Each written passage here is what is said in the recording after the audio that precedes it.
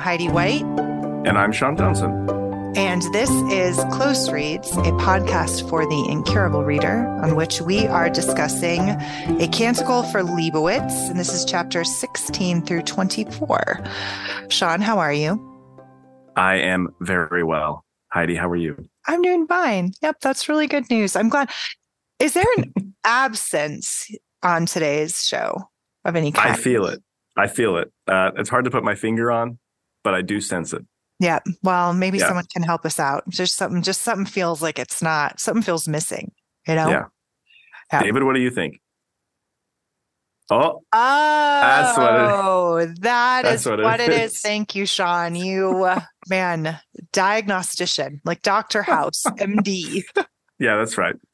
I do have my David bookmark, though, always close at hand. You can't see this if you're just listening to the audio, but I mean, that's all you get. Right. You should see a video of these things. It would blow your mind. Right. Yeah. I mean, you could just see facial expressions and people walking around in the background in my house. Sean is a responsible adult, so he has like an office. Yeah, that's right. Yep. Cubby.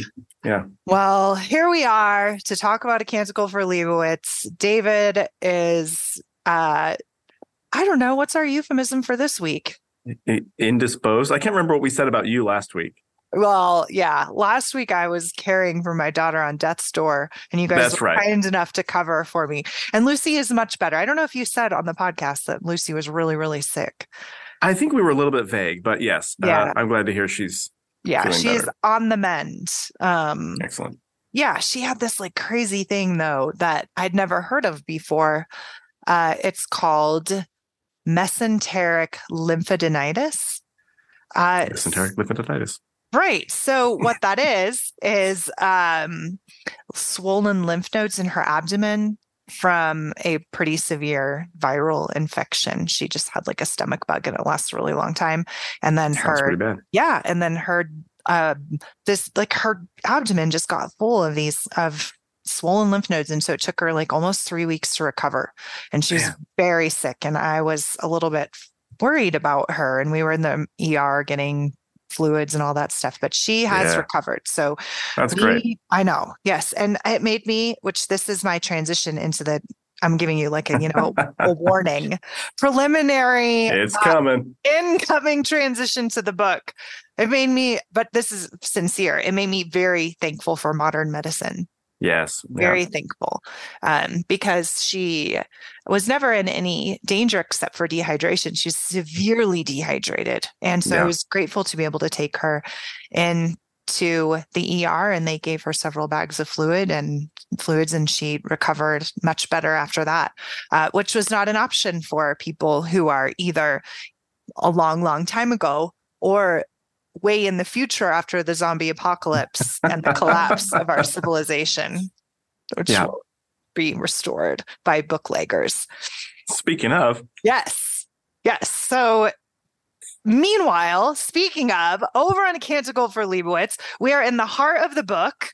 Yeah. The middle section. And in this particular section, we're, far removed from the first story or the first section of the book, first part of the book, which did you talk last week about how the kind of the 3-part structure? We did a bit. Yeah, we tried. We looked forward a little bit to the third section, but not a whole lot. Okay. But yes, acknowledging that it's a 3-part structure, that at least in some sense they were written independently of each other. Though he always sort of composed them as a unit and imagined them fitting together. Right. Yeah. So we're in the middle section here. So we're past the dark ages, so to speak, of the dystopian world. And so how would you describe this era of time here? Well, the characters frequently allude to or overtly refer to the hope or expectation of a coming renaissance. And so I think that's a pretty easy correlation. We are coming out of, quote unquote, the dark ages. Although I really like that at a couple of points in this section, Miller really kind of goes to bat for our medieval monks, in insisting that they were not rubes. They're not, and these monks are also not Philistines. They don't understand theoretical physics, or astrophysics, or rocket science, maybe, but they have a very firm grasp on the ideas and even the realms of knowledge and categories of knowledge that they have access to, and the idea that the preservers of knowledge, only after they're done performing this essential task, start to be blamed for the darkness that the world emerged out of, and blamed by people who are only capable of looking down upon them because of the intellectual inheritance that the monks have preserved for them. So I thought Miller did the monks a solid in that regard. So in this section, in this era within the novel, I think we're at a turning point, a kind of technological watershed moment where finally the things that the Leibowitzian order has been preserving are able to be interpreted and compounded upon, or even improved upon, or synthesized into new discoveries. Mm-hmm. So there's the promise of, to harken back to the title of part 2, there's a promise of enlightenment. Right. Yes, very much so. And even that idea of enlightenment is really captured in the arc light that the monks make. And I wanted to spend some time talking about that, but let's put that off a little bit, because I want to talk for a bit about Thon Tadeo. Yeah. Or Taddeo. I don't know how we're saying it. You tell me. I've been saying Taddeo. Okay, we're going to do that. We're not told. This is not an obvious one, so we get to pick, right? That's right. It's a made-up name. I've listened to the audiobook before, but it's been a long time, so I don't know what the reader said either. All right. So Thon Taddeo, he's an ambiguous, maybe even ambivalent figure in this section. Would you agree with that? Yeah, I think especially at the beginning, when we first encountered him. Yeah. So what are his virtues and what are his vices, and what is it that he represents in the story? Wow, we're going all in. I know, because he's and the reason I'm asking it that way, and pick and choose what you want to answer, and I'll give my thoughts too, is because he is representative of this watershed moment in history. Yes. He brings to light that one remarkable mind can be transformative. And is presented as such within the story. There's nobody who doubts his genius and his potential to impact history, and to know that what comes before him, he's the meeting point in a major historical moment. And he's very aware of that too. And I think one thing that stood out to me in his character is in a culture in which, like in our culture, there's not only are there brilliant people everywhere, but there's this, we live in a culture that so values that. Like there's an overabundance of opportunity to create, so much so that the great minds are lost for a very different reason, right? Because we have so much opportunity, we have so much cultural value in progress, but that wasn't the case. We see that very clearly in this book. There's this dearth, and emptiness, and he comes and fills that.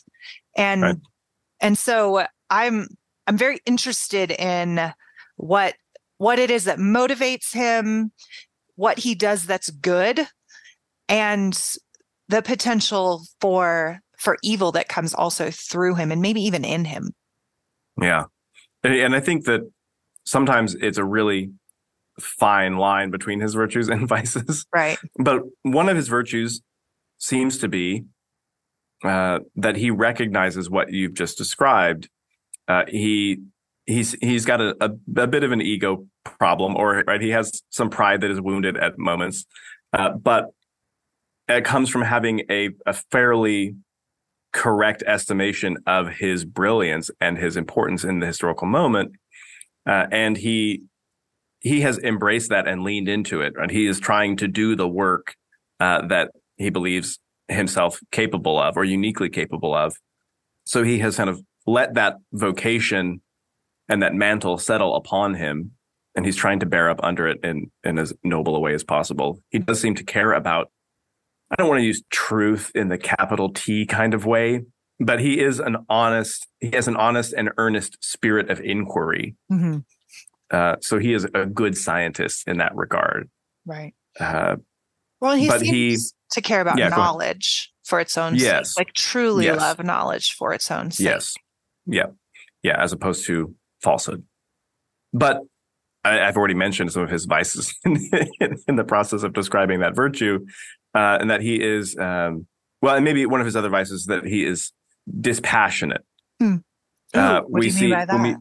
When we first meet him, he is not, he's not enamored of his political sway. So he has a kind of privileged position in the halls of power, and that's not the thing about himself that he is impressed by or cares a lot about. And so he's trying to maneuver within the political landscape, but he's not really trying to play the political game. It really is knowledge and truth that he's concerned with. Go ahead. Continue. But he is prideful, and he doesn't. The abbot, I think, kind of takes him to task effectively in the end, sort of tentatively at first, and then effectively in the end, for not really having an ethical compass that's guiding his work. And he doesn't really ask or want to deal head on with questions of who will use the power that he discovers and creates, and to what ends. Right. What I liked his character, not because I liked him necessarily. That wasn't it. It was more that I liked the character because I feel like Walter Miller, in the hands of a lesser novelist, a character like that could have become like the big, bad, power-hungry technocrat, right? Yeah, he could be a caricature or right. And it didn't seem to me that he was motivated by power or money, like one of those low-hanging fruits, like I said. Right.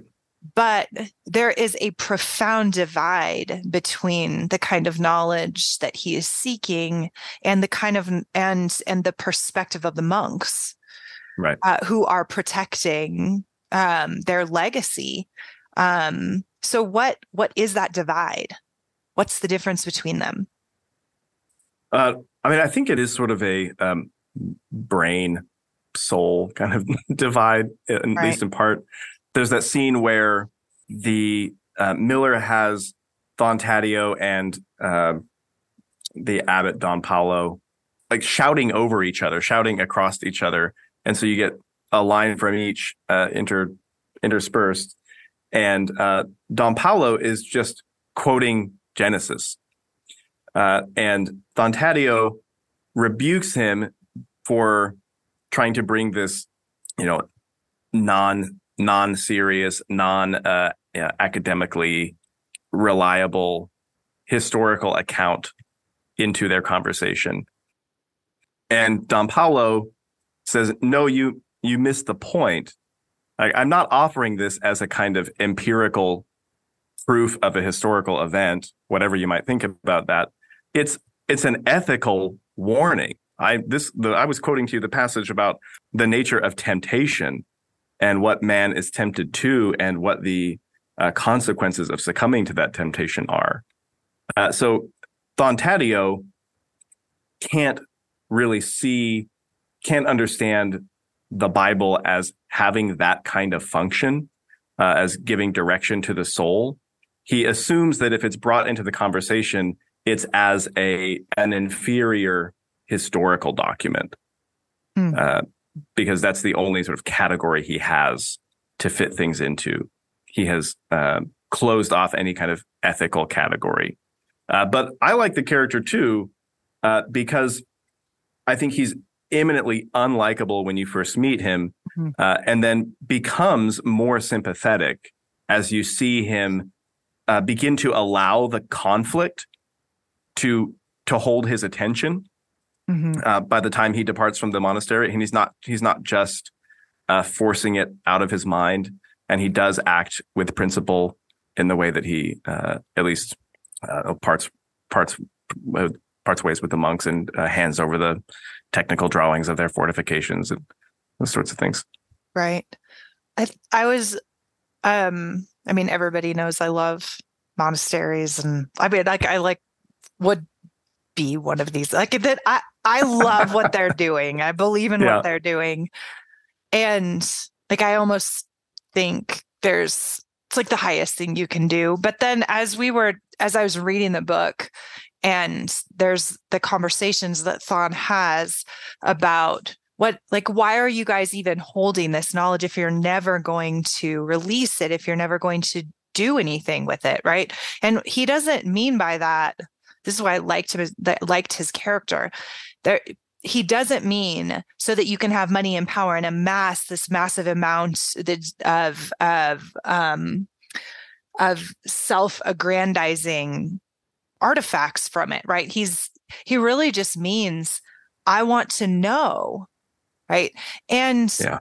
and we are, I think, aware of his vices as you're bringing up, but as I thought that was a really good question, and I started thinking about that for myself.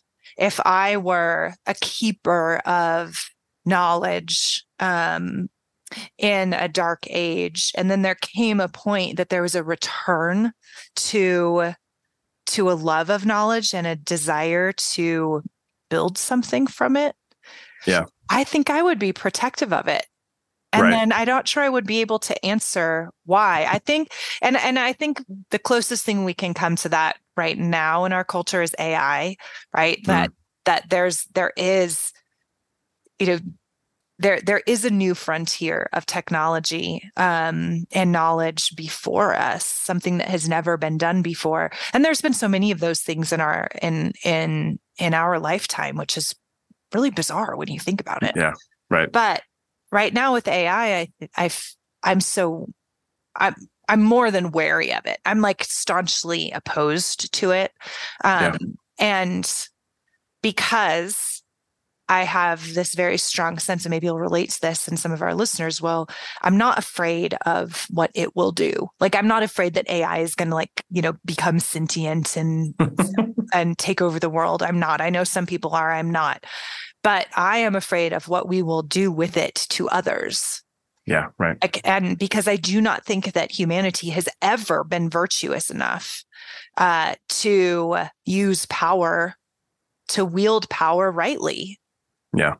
But then I have to think to myself, well, then why does it matter if what we're preserving at all? If I'm going to be so protective of it, I don't want anybody to have it, then why am I like the keeper of this monastery and I have everything in these like lead lined, and that way I think Dom Paolo's more virtuous than I, because I would have probably resisted. I'd be like Arm Brewster. That's me. Well, Lord have mercy on me. But I started thinking about that. Why preserve knowledge why would I want to be a booklegger if the thing that I am afraid of is the wrongful wielding of power and knowledge? Yeah. David and I just sort of anticipated this question last week. So I'm glad that it has come up so naturally. Because I think that emerges as a really big question in this section, and will only continue to be important going on. And that Dom Paolo even shows signs of wavering on that himself, or whether or not he feels certain that he has an answer or is a satisfying answer. Yeah. And partly because of what they knew these monks in this order knew from the beginning what their knowledge had done, right? Even if they didn't comprehend the content of what they were preserving, they knew what its effects had been before, and yet they preserved it for the man who would come in the future and know what to do with it. And I think maybe that's one of the reasons that Dom Paulo continues to insist upon the fact that, yes, they made it available, but it was available here in the monastery. Yes. And I think there's something important about having to come to that particular source to get it. You have to wrestle with what the monastic tradition represents as a kind of counter to the purely material calculus that Fontadeo is operating on. Right, you have to come and endure the ethical questions of the monks before you can get the stuff that you want, the things that you want. Right.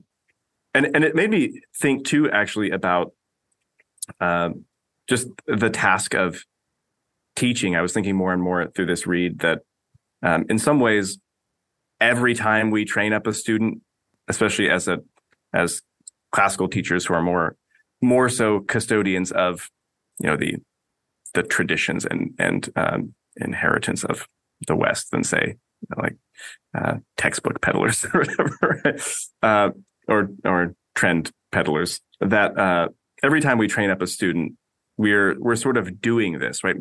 We have preserved a thing for people who don't know what it is and don't have the means of comprehending it, but then we slowly train them into that comprehension, and then we let them go, and with a little bit of trepidation about how they will use what we have given them.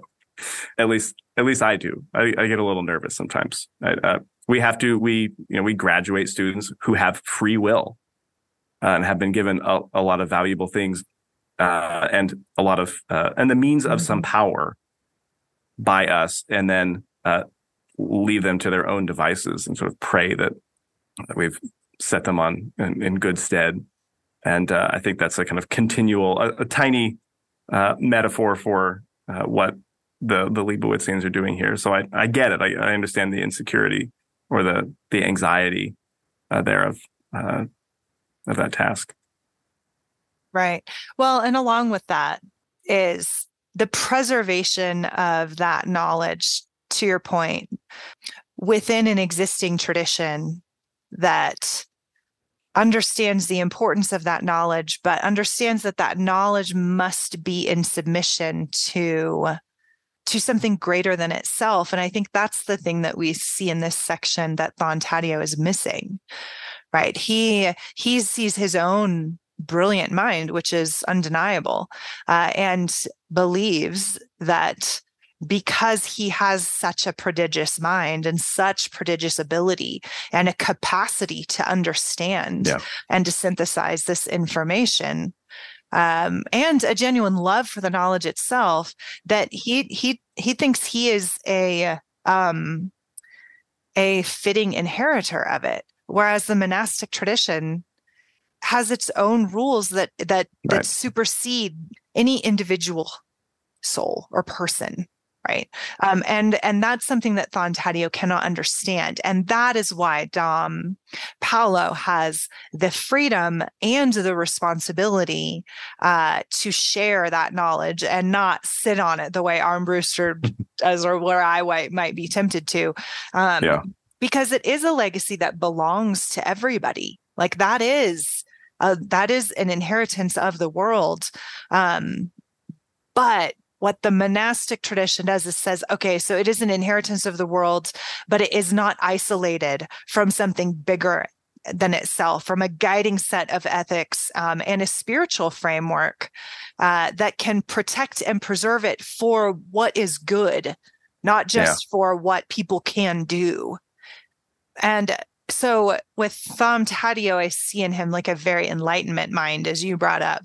In which the individual self becomes the keeper of the tradition rather than an existing community that's beyond the self. And somebody like Von Taddeo or any of those Enlightenment thinkers, if they could, of the past, if they could see what has been done with their legacy, I think many of them would be appalled. I think of Descartes, right? If Descartes could see what the Cartesian way of thinking has led to in modernity, I think he would repent in sackcloth and ashes. I believe he would, because he was a Christian, but he could not control. Once you give a legacy of knowledge to an individual instead of a community, you cannot control what that individual does with it. And that is the risk that you take in moving from a communal society to an individual one. And that's happened in history. And I think we see, even though the gap, we don't actually see the specifics of that in the novel. There's a big jump between section 2 and section 3. And we don't, at least I haven't read far enough to know if we get any glimpse into those intervening years. But I think even somebody like Von Taddeo would be moved, right, to see, oh, this became bigger than me. Yeah. Heidi, who does Von Taddeo remind you of as far as like modern historical figure? Modern historical figures. I thought maybe there was going to be it was going to feel like Galileo, right? Oh yeah, and the church is sort of shouting him down and trying to right. But actually, the church, as represented by Don Paulo, certainly is like, come over and see what we got, right? Yeah. And we'll even let you take away the drawings of the fortifications of our monastery. Yeah. That was very beautiful.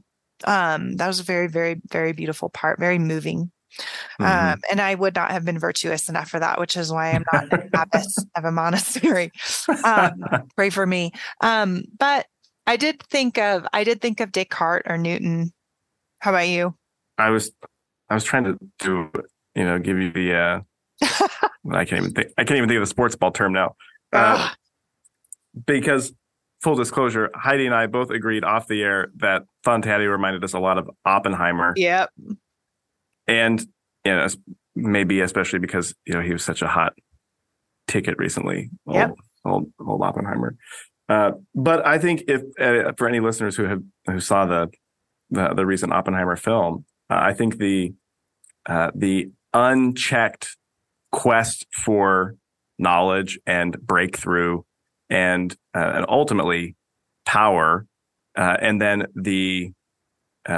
at least in the frame of a 3-hour movie, the immediate regret as soon as, to your point, as soon as he sees what is done and what is capable of being done with his creation is really poignant. And at several points, characters seem to be not just Dom Paulo, a couple of other monks, the brother Galt, right? I think at one point challenges Von Taddeo with this idea of not having asked any kind of ethical question about his quest, in the same way that he even says himself that he can't be too politically scrupulous because he has to support the political entity that will make his research possible. Right. And I think that is, very much the kind of situation that Oppenheimer was in. He was given resources to do this unchecked, unexamined work, and only after it was too late to put it all back in the bottle, put the worms back in the can, the toothpaste in the tube. Before, after it was too late to turn back, then he had those questions finally started flooding in, and the answers were terrifying and devastating. Right. Well, I wouldn't be surprised if Walter Miller had Oppenheimer in mind. Oh, I'm sure. I mean, Leibowitz was a Los Alamos engineer. Right. So, yeah, for sure. Right. Yep. Yep. Oh, yeah. No, go ahead. Yeah. And the pseudo-biblical narrative that we had, right? Of the description of the like in the fiery days of world. Job. Yes, that was so brilliant. I Yeah. loved that. I read it like 3 times. Because you realize how it reminded me some of Paralander in our conversations about the or the Ransom trilogy, and that we live at such a charged time in history, and yet to us it's just relatively mundane, right? You just Yeah. like get up in the morning and It's there's every day. yeah, right. But it's a very it's a very mythical kind of time. Like Yeah. this and that narrative, that story that just sounded so much like, I thought maybe it was like from the Book of Enoch or something, right? Like when I was reading it, Right. I thought I was I wondered when I first started reading it until I got to about the middle of it. I was like, wow, this is original text. Yeah. And that if we were to have a nuclear war, which was very, very on the forefront of people's minds at the time of Walter Miller and Right. still today, that's what it would be like. It would be this mythical, like a mythological level, mythopoetic experience that would be very vividly described with language like that. But to us, it feels like technology, right? Like even those of us who are believers, we see it as a scientific reality. But this Right. book kind of forces us to see it for what I think it truly is, which is a spiritual war, right? Yeah. And the implications of that are far more profound than just the science of it. Yeah. I love too that in that section, the repetition of name and the and the monks, Miller sort of plays it off as a joke. The monks say, well, nobody's really sure who exactly name was, but like the reader can understand it's a form. This is such a universal thing. It's like any kind of form prayer in a prayer book, the place where you insert the name of the particular individual. Sometimes just an italicized name is left there as the placeholder, and it's so possible for this to happen in any time because this is it is a mythic story. It's not a historical description of a particular moment, really, even anymore. In within the frame of the novel, but also I think in reality, but a possibility for humans because of human nature in any age. Right. Right. So this is a temptation for insert name here. That's right. Yeah. Right. Well, and I mean, I loved that. I thought that was brilliant because once you figure that out, we have to put our own names there. Yeah. And that's right. That's ought to move us to, I mean, that's sobering. Yeah. So let's talk about the light. Last week, I hear you talked about objective correlatives without me, by the way. It was accidental. It was like knocking the milk off the table or something. There's just no way to undo it once it was done, but we really didn't intend to do it. Yeah, I don't know how I became somehow the Close Reads owner of objective correlatives, but I'm here for it. It felt wrong to talk about it without you. I will say that. Yeah. So let's talk about it with me then. Great. So is the light an objective correlative or a symbol? And what's the difference? First of all, let's have a literary conversation first of all, and then let's talk about the light itself. Great. I think you should answer the second question first, being the resident expert. Oh, I am. That's very true. Or owner. Yeah. Yeah, the owner of it. Yes.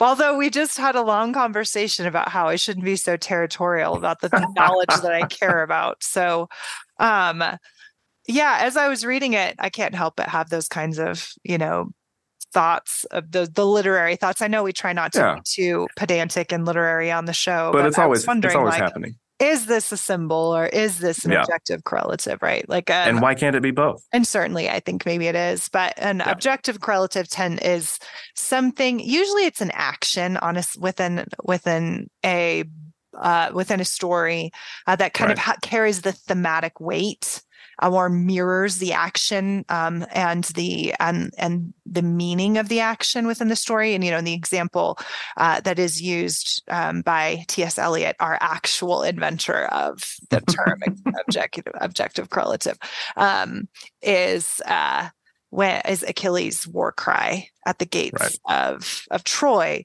right? And that war cry is like, just that war cry bears this weight of Achilles' personality, his conflict, his psyche, and the action that he performs within the play. It has all of his rage in it, right? And all of the weight of the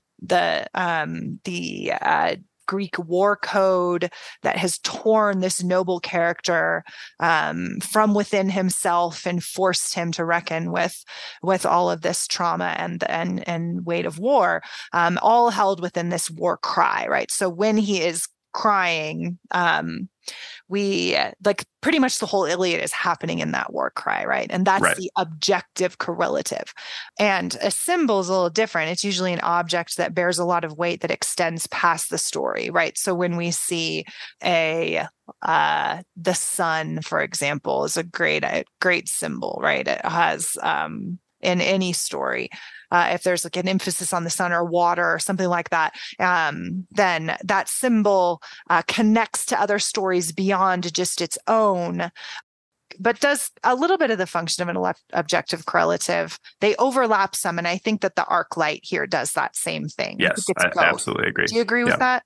Yep. Yes. So what is it that the arc light is like symbolic of? What is it? What does it do to the story? And I think it's symbolic of what light is often symbolic of, enlightenment in the figurative sense. The creation of the arc light is symbolic of the epical transition that we talked about earlier, the beginning of an age of enlightenment, both technologically and maybe societally. But then I think the arc light itself also ends up being an objective correlative for what is happening in the book as a whole, or at least in this part 2, in that it's divisive. It's so bright that it also casts shadows. Right. So it's not an objectively pure illumination. It's not like the sun coming and driving out all shadow. The shadows that this light casts are starker than the shadows cast by candlelight in the same space. It's harmful. Like the monk whose job it had been to adjust the arc itself, right, at the end is in the infirmary having his eyes treated because he's going blind. And then there's a little Galileo right there for you. Yeah, right. Yep. It's created without reflection. No pun intended. Nice. No one asks whether they should do it, just whether they can do it, and then they do it. And then that effort is abandoned by its creator in the end as having been futile, or at least not worth the price that was paid, right? Kornhoer is the one personally who brings Christ back out, the image of Christ, and puts it back in the place that the arc light has supplanted, which seems to be the drama of the arc light, the narrative arc of the arc light, seems to be the most explicit judgment that the book gives in this section upon the pursuit of men like Fontadio. Right.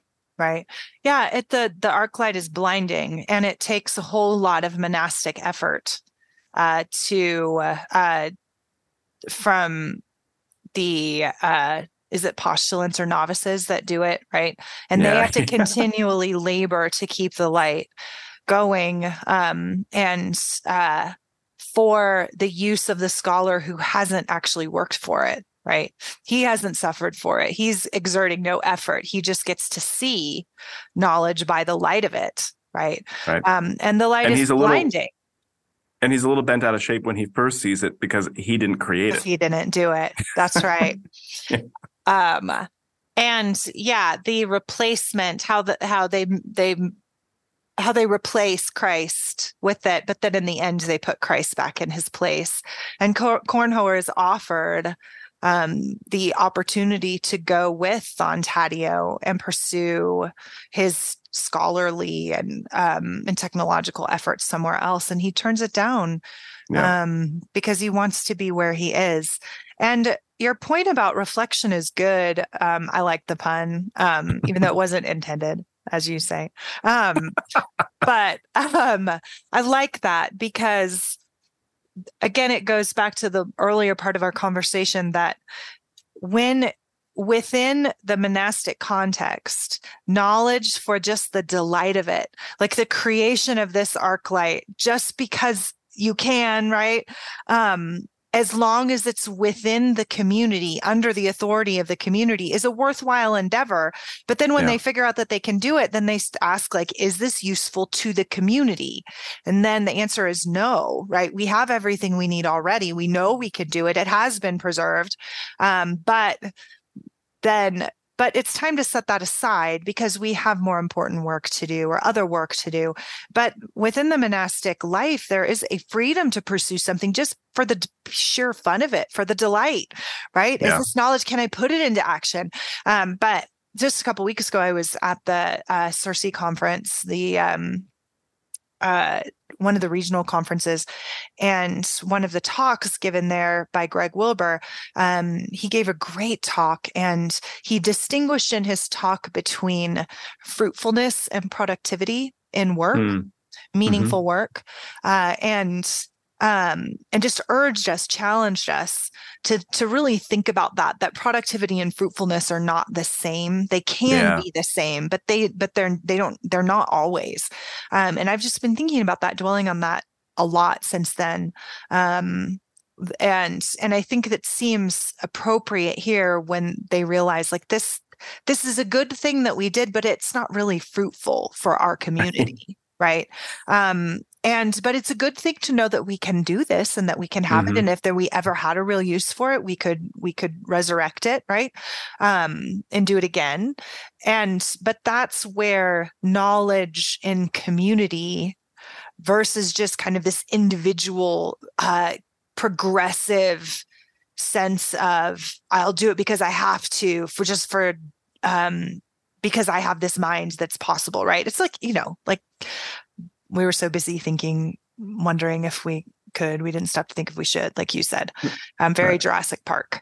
But there's a lot more at stake for some of the other technology and knowledge that comes from this turning point in history that Thon Taddeo started. In our last couple of minutes, I have two things I want to talk about. One is the poet. And I kind of want to end on that since the section ends on that. But I want to just bring up maybe a more overarching question that's brought up in this section. What is Walter Miller saying here, in your opinion, Sean, about the compatibility of faith and reason? Do they belong together? Are they opposed to one another? How do you see him kind of navigating this enduringly relevant question? Yeah, I don't think he sees them as incompatible at all. I think he does a pretty good job. He's very careful, I think, at points to demonstrate. I think maybe I said this earlier, to demonstrate the learning and the understanding of the monks. They may not be on the cutting edge the way that some of these fellows in the college that Thon Taddeo comes from are, but they're not idiots by any means. They have made, and Don Paulo even makes that case to Thon Taddeo, right? That the order was founded on the prospect of uniting faith and reason, but that where the fallacy comes in is when someone like Thon Taddeo sort of twists that distinction to make reason mean the the unbridled pursuit of something through the application of reason. And I think that is where the breakdown occurs. So Right. it's disingenuous to say if you don't allow or if you don't countenance this unreflective, amoral kind of pursuit of mastery or power. And he says, Don Taddeo says several times, right, domination over the planet. If you don't countenance this, then you are making reason the slave of faith, or you're pitting them against each other. When in reality, he's talking not about reason, but about a particular application of it. Right. And I think Miller dramatizes that corrective understanding of the relationship that faith and reason can have, which is very complementary. Right. Yeah, I agree. And I think that's pretty rare in a novel, right? Yeah. About these kinds of questions. Just the conventional mind, or the spirit of the age, the zeitgeist would say all people of faith are foolish, right? We don't believe in reason. We don't believe in science. We don't believe in progress or whatever. And then, so the spirit of the age tends to see reason divorced from faith as corrective to faith, right? Right. Whereas the monks are saying, no, faith is corrective to reason divorced from any kind of meaning-making mythos in the world or story. Right. And then I just think that's rare and very refreshing to read a novel with that perspective. Yeah, and that's what Don Paulo tries to give. To Don Taddeo's credit, I think he comes with that very simplistic view of the monastic tradition and leaves with a far more sophisticated and complicated and complementary one. Right. But that's one of the things that Don Paulo tries to give to him is a symbolic understanding of the world. That's why he gives him Genesis, right? To give him a symbolic framework within which, or from within which, to make sense of the rest of the world. Right. Not as a kind of not to persuade him to reject reason and the pursuits of reason. Yeah, that's right. And along with that, we also then have a more humanized, as per our discussion earlier, vision of Thon Taddeo at the end too, by turning over the drawings of the fortifications, which was such a beautiful part of the story. I loved that. So we do see that he is a man with a conscience and an understanding of the good, and an honor within him. He did not just put knowledge above all, but he acted with a self-sacrificial ethic there. Yeah. So they impacted one another. Okay, so one thing we didn't talk about, if we want to spend just a couple minutes on that, is Benjamin. Yeah. Yeah. Who's to say what's going on there? There are weird hints, and it's vague and unclear at first for a while. David and I danced around this last week. Seems like it's confirmed that he has in fact lived for 4,200 years. That maybe he lived and then died and then was brought back to life. He's definitely sort of the incarnation of that old trope of the wandering Jew who bears the suffering of his people. There are strange suggestions about his connection to Leibowitz. Right. For a while, it seems like Miller is allowing you to think maybe this guy is Leibowitz. In this section, he explicitly, I think anyway, that he explicitly sort of separates himself from that. And now maybe that just means that, and he even says that Leibowitz converted to Christianity and became the founder of this monastic order. Maybe he died and was brought back to be the spirit of the wandering Jew to do penance for creating the destructive means of the first apocalypse. That's a complex guess that I really don't have a lot of grounds for, but he's a weird character. uh, he does seem to serve the purpose, at least, of representing a different kind of expectation. And he is a representative of the messianic expectation.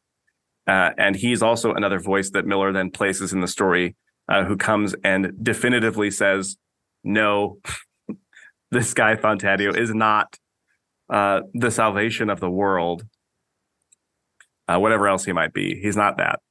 But then he disappears after making that pronouncement, and we don't see him again in this section, maybe ever. That was my favorite moment, because I loved that moment, because that is Fontadio is the modern Messiah. Right. Right? Like, we look to the scientists, we look to the geniuses, we look to the technocrats to build us something that will save us. Yeah. Make us a better drug, or come up with a better procedure, or a better weapon, right? Yeah. That somehow technology is destiny, right? And salvation. And that is manifestly ludicrous. It's never worked, ever. Although, as I said, I am thankful for modern medicine, right? But everything that we have ever made has corrupted us, and we have corrupted. And that is, that's obvious from anyone with a conscience and a library card or access to the internet, right? That's right. Who has library Generations cards have trod. Yes, exactly. And yet we're continually walking into banquet halls and gazing into the faces of Fontadio, wondering if he's going to save us. So this is the Messiah, right? And I just thought that moment, that is an objective correlative. Yes, that's right. Yeah. I loved that moment. I thought it was brilliant. And I like that about the Wandering Jew. And for a while, I did ask the question, like, is there a conflation here of the Jewish and the Catholic identities? But I think that Walter Miller is careful to separate them, and that they are different traditions, and yet they are compatible. They are longing for the same thing, right? Yeah. But they are different, and each has its own identity in the novel, and its own goodness in the novel. Yeah. But the question of Jewish identity belongs in a book that's titled A Canticle for Leibowitz and is about Catholic monks. It would be irresponsible to not address that, especially in the time period after World War II in which Walter Miller was writing. Right. So I was grateful to see that in the story. Mm-hmm. And I thought there was a lot of compassion and wisdom and in the relationship between Don Paolo and Benjamin. Yeah. Yeah, especially Don Paolo's, he clearly respects Benjamin, mm-hmm. And yet he tries to offer him the freedom to not feel the burden of his entire race. Mm-hmm. Right? You don't have to feel like you carry this alone. You can be a part of something and still feel the distinction between, what does he say, nation and individual, or something like that, and that maybe cuts both ways. There's a lot of freedom in that, but then there's a lot of embracing of personal responsibility too. You have to act as yourself and for yourself in the world, and that is a kind of burden and duty also. Right. Yeah. So, what about the poet? Heidi, I wish you'd tell me all about the poet. I know. I do too. I wish I could swoop in with some kind of answer, but he's a very mysterious figure to me. I think the book overtly connects him with a jester. Is that right? Yeah, I think that's true. Fontadio at one point says, don't worry, I'm used to these kinds of guys. My uncle or whoever he is, or cousin, keeps several jesters in his court too. Yeah. But that final scene, right? Both the sections so far, both parts have ended with a death. Right. In the wilderness. and a violent death in the Mm-hmm. wilderness. But this was the Mm-hmm. death that the poet brought upon himself. Yeah. Yeah. So the poet, yeah, I think you're right to think of him in terms of the fool, who is the truth teller. And there's not there's a lot of truth telling going on in the monastery, True. but his at the banquet in particular is the least varnished, right, truth, and he gets in trouble for it. He also has he has an eye as a prop. So vision and clarity of vision and false vision versus true vision, all those sorts of things are suggested there, or invited there. But then, yeah, I think maybe he's kind of like us, or maybe he's a kind of stand-in even for the author. There's a way in which the fool, the truth teller, can be aloof from what's actually happening. You can, I mean, think about, sensationalist bloggers today or something, right? You can make a name for yourself slinging hard truths, and have no skin in the game. Right. In fact, it's easier to sling hard truths when you don't have skin in the game. And Miller gives us the scene finally where the poet commits to something. Right? We had last seen him flee at the mention of danger or conflict, and even at the moment of his death, he's determined to simply watch the conflict unfold. But he's moved by the inhumanity of the act that he's watching, and he has to become. He enters into his humanity fully at that point, and has to participate in the conflict, even if it's going to cost him his life. Right. Right. Yeah. His and his disembodied eye. Right now, that's a very meaningful object in the story. Right. It can see things, but it's disconnected. Right. It's a removable conscience. Right? That's right. That's right. Yeah. So yeah, he's complex, and we're gonna have to leave the episode with that gap because we have officially run out of time. But I don't know what to make of him completely. We'll have to ask David next week. Yeah, well, let's ask him next time what he thinks, and you all listeners can discuss it amongst yourselves. Maybe we'll make that as our question of the week, right? Oh, the question of the week. What did you make of the poet? Tell us your interpretations of the poet. What does he mean in the story? What is he? What were your interpretations of this very, very mysterious character? Yeah, I like it. All right. So that's our question of the week. And over on the Substack, thank you. You can't falter like that on air. Yep. Wow. I got it. You're doing great. It back. Thanks. Over on Substack, on Close Reach HQ, we are, the three of us, you, me, and David, are discussing Kristen Lavransdatter. And we actually didn't record this week because I was delayed on my flight home from New York. So a little inside baseball for our listeners. So we're trying to figure out another time this week that we can record so we can get you your podcast. So forgive me, listeners. But it is coming. That's right. And we have lots of other great content over there, live discussions, and on poetry and movies. And we are just talking about everything. The world of letters over there at Close Reads HQ. So if you want more of us, listeners, please check us out over at Close Reads HQ on Substack, and you can join our secret society of Uber listeners. We want you over there. We're very involved with our community in any context, but specifically over on Close Reads HQ, we're creating lots of great content that deepens our conversations about books and bookish things. So we hope that you'll join us over there. And anything else that we need to be promoting, Sean? You can come by and listen to me on the Daily Poem. That's right. Yep. Sean's holding down the fort on the Daily Poem, and we're all really grateful to him for that. You're winning your rewards on earth It and in heaven. it really, you just get to read poem every. It's like creating a daily poem habit, Right. which is like its own reward. Okay. Absolutely. I love that. Yeah. Virtue is always its own reward. You Enneagram one, you. Is that what I am? Oh, finally. I know. I don't know.